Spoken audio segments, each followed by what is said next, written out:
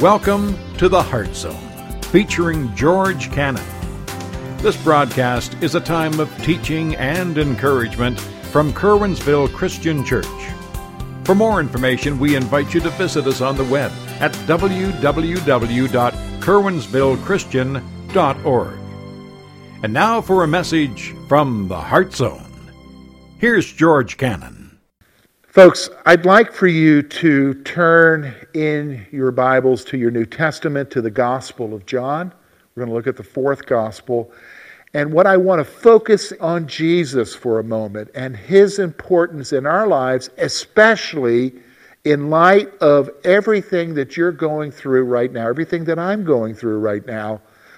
And so our attention, again, remember what I said, you either need to draw closer to the Lord or it will draw you away. Our attention needs to be with the Lord and looking to him. So I want to reflect on something that happened on that day 2,000 years ago when Jesus entered into Jerusalem triumphantly on a donkey. And so I want you to look with me. Let's look at this scripture together. We're going to look in the Gospel of John at verses 20 through 28. I want you to follow along with me. Now there were certain Greeks among those who came up to worship at the feast. And they came to Philip, who was from Bethsaida of Galilee, and asked him, saying, "Sir, we wish to see Jesus." And Philip came and told Andrew, and in turn Andrew and Philip told Jesus.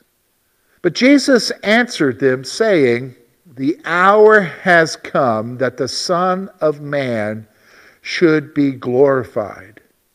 Most assuredly, I say to you, unless a grain of wheat falls into the ground and dies, it remains alone.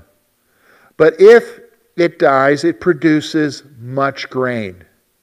He who loves his life will lose it. He who hates his life in this world will keep it for eternal life. If anyone serves me, let him follow me where I am, and there my servant will be also. If anyone serves me, him my Father will honor. Now my soul is troubled, and what shall I say? Father, save me from this hour? But for this purpose I came to this hour. Father, glorify your name." Then a voice came from heaven saying, "I have both glorified it and will glorify it again." Folks, as we look at God's word here this morning, I just want to reflect on a few things concerning Jesus' triumphant entry. You know, when he came into Jerusalem that day, he came not in the expected manner of the people. What they expected when the Messiah came was for him to ride on a white horse of victory, to come and to overthrow the Romans, and to free them from their oppression. But when Jesus came into Jerusalem that day, he didn't come on a white horse. He came rather on a donkey, in fulfillment of the Scripture, in fulfillment of the prophecies that said that he would do that. And when he did that, the people who were there, his followers, and all of the onlookers who knew anything about Jesus, they grabbed palm branches, they broke them off, and they spread them in their garments on the road as he made his way into Jerusalem, as he made his way into the city of David to honor him and to praise him. Of course, the religious figures were upset with that. They asked him to silence his disciples, and he said no, they need to cry out in praise, because if they were silent, the rocks would cry out instead. And that's typically what most of the Gospels present, is the triumphant entry in that way. John, though, adds another portion to that day, and it talks about this interaction that Jesus has with his disciples concerning some Greeks who came and wanted to know more about Jesus.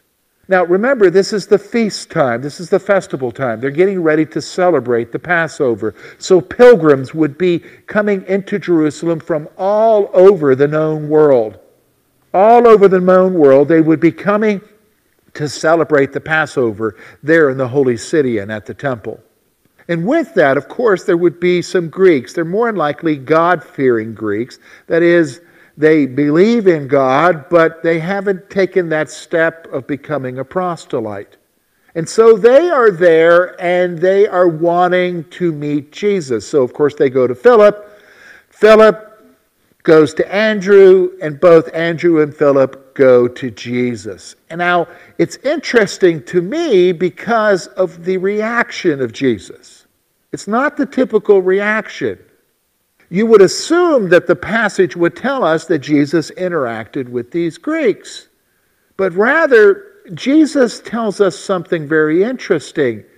He tells us what he came for, the purpose that he came for. In spite of all of everything that was going on and who was presenting themselves to see him, Jesus expresses to us in this passage what he came for. So I want us to look at this passage and really divide it into three sections. When we look at verses 20 to 23, we're going to see that Jesus is single-focused.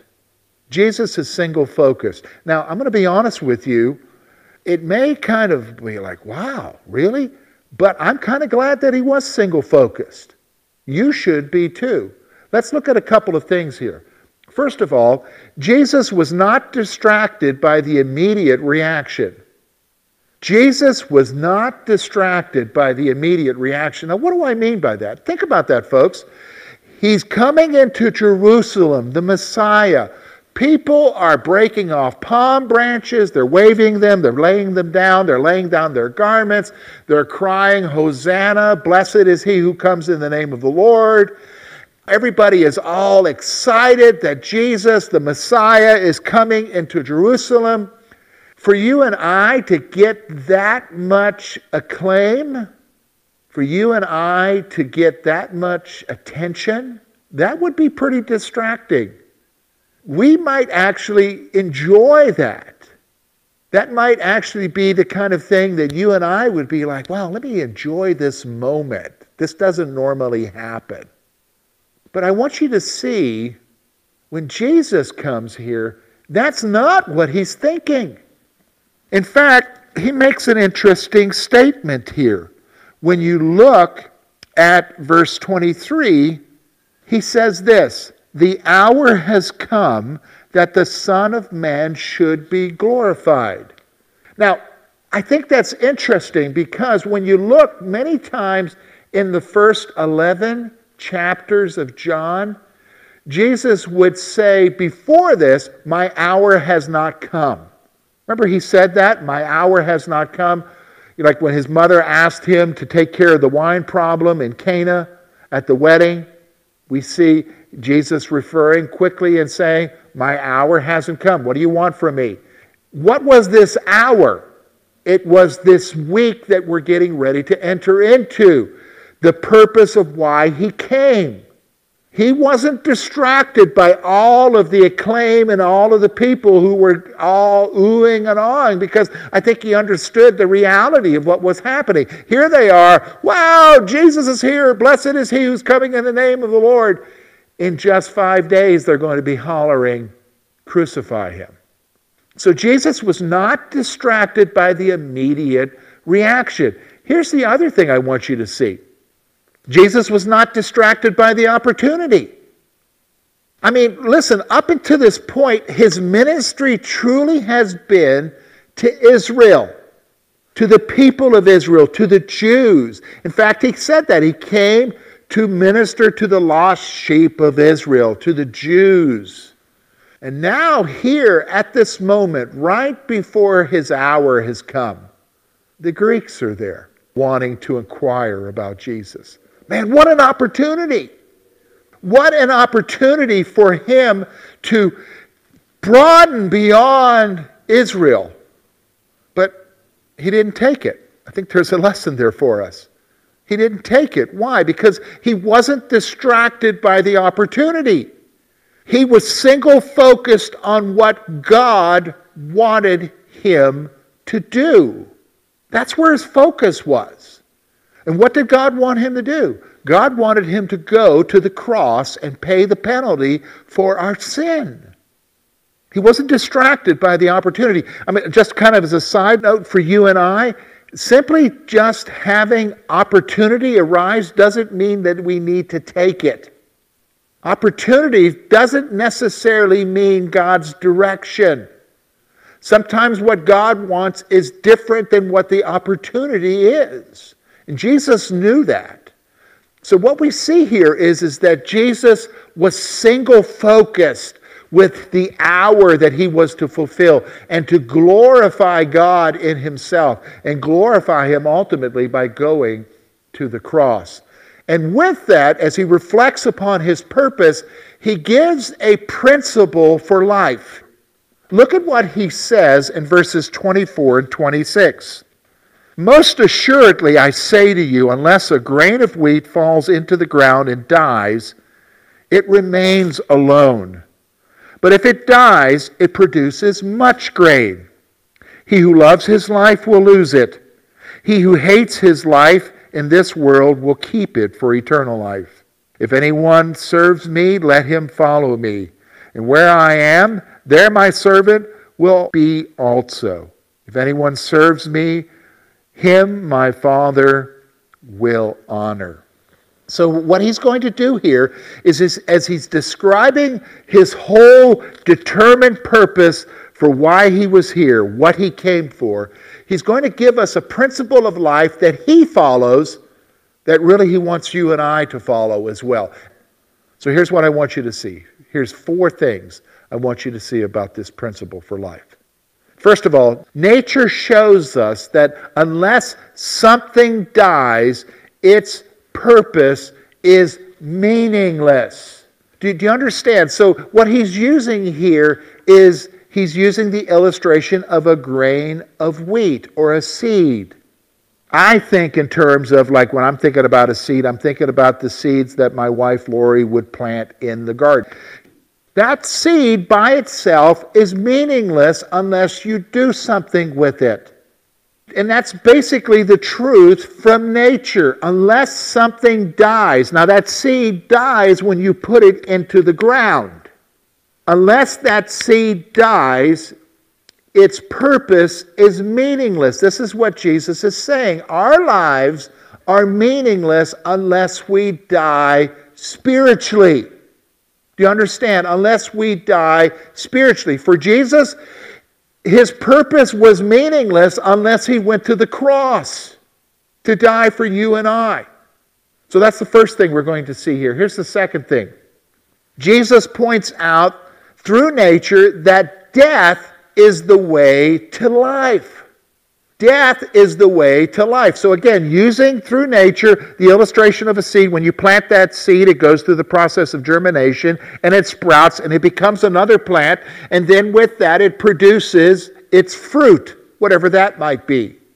For some of you, you're planting your tomatoes, it produces a tomato plant which then produces those tomatoes that you will use later. Through death, it makes its way into life. It's the way to life. And that's true for you and I. You and I need to die to ourselves and what we want so that we can have life. It means dying to ourselves so that we are a blessing then to others. Let me tell you something that just happened 2.5 weeks ago. You know, typically, I think a lot of you are like me. We kind of made multiple trips into town to get our groceries. So, you know, I can't think of a time when we've had like an overflowing basket of all the stuff that we wanted. Well, having been forced into a situation now where we go once a week, my shopping cart's pretty full because we're getting what we need for a week. So in the first week, I had Lori's list which I have to have it written down or I won't get everything that's on the list. And then I call her 20 times to make sure of what's on the list. But I'm going through the checkout, and I'm in line. There's an older gentleman in front of me with his few items. And then there's a lady who's up front, and she's finishing up her transaction. They're scanning off the few items that she had left. And so I'm just kind of sitting there. I'm looking at my emails on my smartphone. And the lady's done. She pays. She gets her receipt. And the cashier looks at the old man and says, "Your groceries are taken care of." And he looked at her and said, "What?" And the lady who was in front of him turned around and said, "I bought your groceries, sir. Have a great day." And she got her cart and she pulled away. The old man who was there in front of me, he had to be in his mid to late 70s, looked at the cashier and said, "What?" And the cashier looked at him and said, "That lady just bought your groceries, sir." I'm standing there and I'm looking, oh my goodness, what a blessing. What an amazing testimony that in this time of upheaval, here's somebody who's not focused on themselves, but they're focused on helping other people. So that gentleman left, and I sat there and I thought, wow, what a testimony of dying to your selfishness, being others-minded. See, this is what Jesus is pointing out here to us.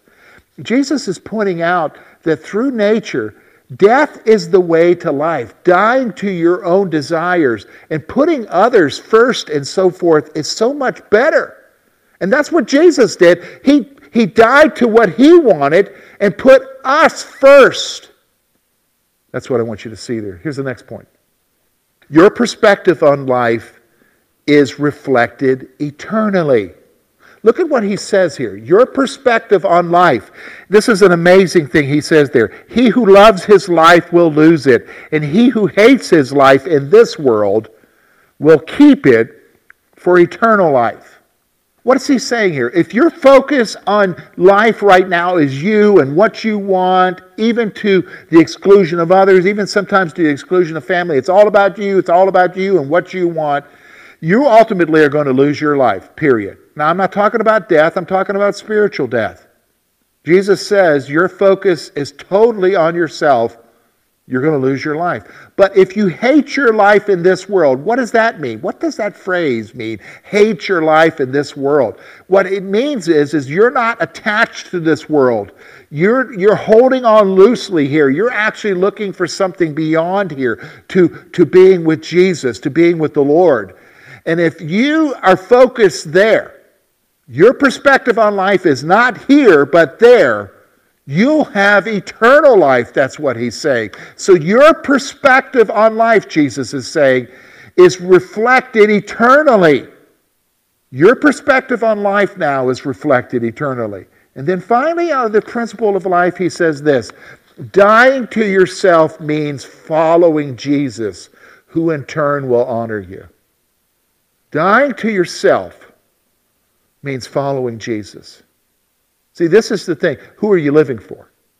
Especially in a crisis, that really shows who you're living for. Who are you living for? Are you living for others? That lady who paid for that gentleman's groceries that day, folks, you can tell where she was living. She wasn't living for herself. She helped out somebody else.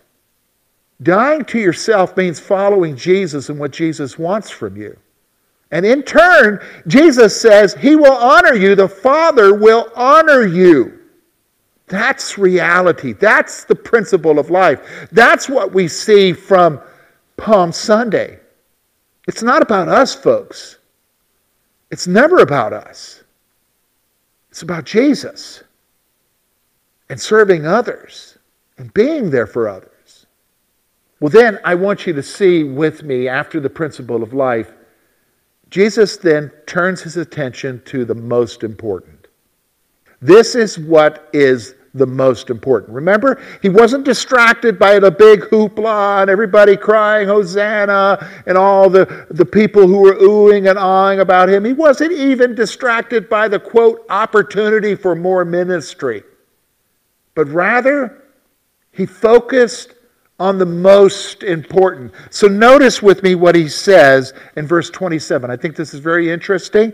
He says, "Now my soul is troubled. And what shall I say?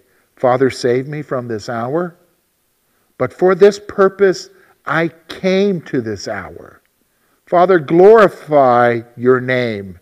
Then a voice came from heaven saying, "I have both glorified it and will glorify it again."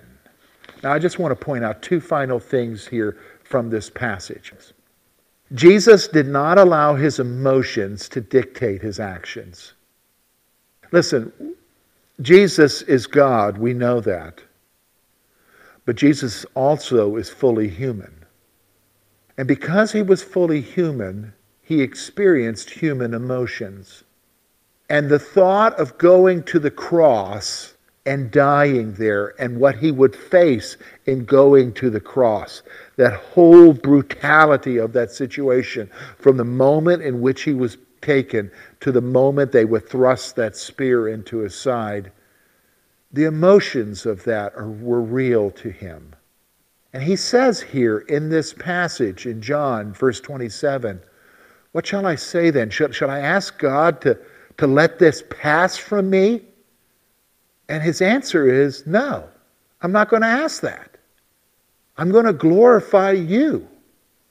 He didn't allow his emotions to dictate his actions. Aren't you glad for that? I am. Because the fact of the matter is if he didn't go to the cross, you and I would be without hope right now. You and I would be without any possibility of hope, any possibility of forgiveness, any possibility of something beyond this world and all of its troubles. Jesus did not allow his emotions to dictate his actions. And here's the last thing I want you to see about the most important. Jesus recognized and embraced his great purpose. Jesus recognized, this is why I came, to go to the cross. It wasn't to live for myself, but to live for others, to die for others. Because God so loved the world, he gave his only begotten Son. Why? So that those who would believe have eternal life. That was his purpose. He recognized and knew that the cup that he was to drink from, that cup of wrath, he knew that the cross that he would bear and be nailed to was for the purpose so that you and I would have eternal life, that you and I would have that relationship established once again with God that was broken years ago by Adam and Eve in the garden. That reconciliation would come, redemption. He recognized and embraced his great purpose. Aren't you glad for that? Aren't you thankful that he died for you? As we conclude our time here, let me give you two things to take away from this Palm Sunday message. Okay? Two thoughts that I want you to wrestle with. Okay? Here's the first one. Jesus puts life and its difficulties into perspective. Right now, life for us is upside down. Right now, life for us makes no sense. 4 weeks ago, we were like, man, I'm glad spring's coming. Here's my plans. Here's my dreams. Here's what we're going to do when the summer comes. And then, boom, the next day, all of that changed. And now we don't have any plans other than, when's our next trip to the grocery store? And how do we stay healthy? And how do I pay these bills? And how do I make ends meet? Everything changed. And let's be honest with you, and it isn't just for the moment. It's forever changed. This has forever changed our lives and our nation. And we'll adjust. But Jesus puts life and its difficulties into perspective about what's most important. What's most important, because you need only look at his life and you see that he put his life into the perspective of why he came, why he was here, and what he was doing. And what he was doing was that he would go to the cross and die for us. He came for that hour, for that week that we're about to celebrate this week, the Holy Week. Jesus puts life and its difficulties in perspective. And I'll be honest with you, it helps us to put it in perspective. Because what we have is the Lord and the hope that we have with him. Here's the second thing I want you to leave with today that I want you to reflect on. Which perspective is guiding you? It's a good question, isn't it? Which perspective is guiding you? Is it a self perspective? Or are you thinking about others? You know that lady in the checkout lane? She was a blessing to an older man with his needs at that moment. Her perspective wasn't on herself. It was on someone else. Where's your perspective? Remember I told you, with a crisis, it will either drive you to the Lord or away from the Lord.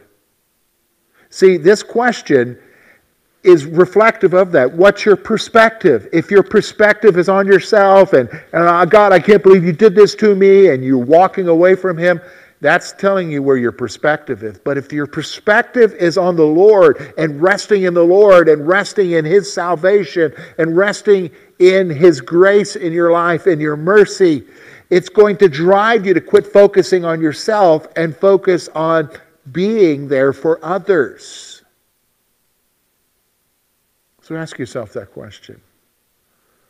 Which perspective is guiding you? Now, my prayer is that in this Holy Week, as we've entered into Palm Sunday today, as we go throughout this week and reflect upon what Jesus did for us, and Friday when he went to the cross and died for us, and then on Sunday when he arose again, giving us eternal life, that you would allow the Holy Spirit to change your perspective on this world and turn your eyes to Jesus. Thank you for being with us this morning. And we trust that today's message has been both challenging and an encouragement to your heart. At Curwensville Christian Church, a warm welcome is always extended to you. We're located at 700 State Street, Curwensville, Pennsylvania. For more information about our ministry, please visit us on the web at www.curwensvillechristian.org. Now, on behalf of George Cannon and the entire church family, we hope that you will look to the Heavenly Father in all that you face this coming week.